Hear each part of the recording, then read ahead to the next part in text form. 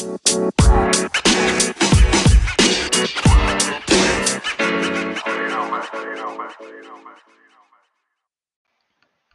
everybody, and welcome to my podcast where I talk about how screen time affects your sleep and may cause you to get insomnia.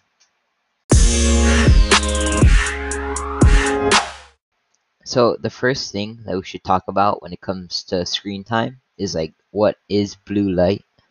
So, basically, it's a color of light that all devices and screens have, and it goes straight to the back of your retina, and your eyes cannot block it or barely blocks it.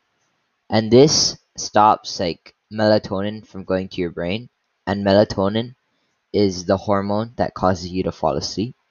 So basically, blue light kind of blocks your function or ability to fall asleep.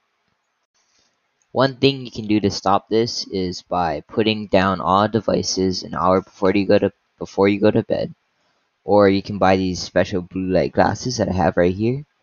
It's very good at blocking it out, and I find it a lot easier to go to bed. Or for most devices, they have some kind of thing called night mode, where it darkens and it stops showing blue light.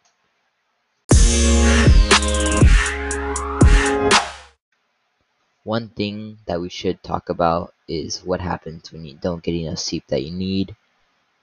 So normally for teens like us, we should be getting 9+ hours of sleep a day.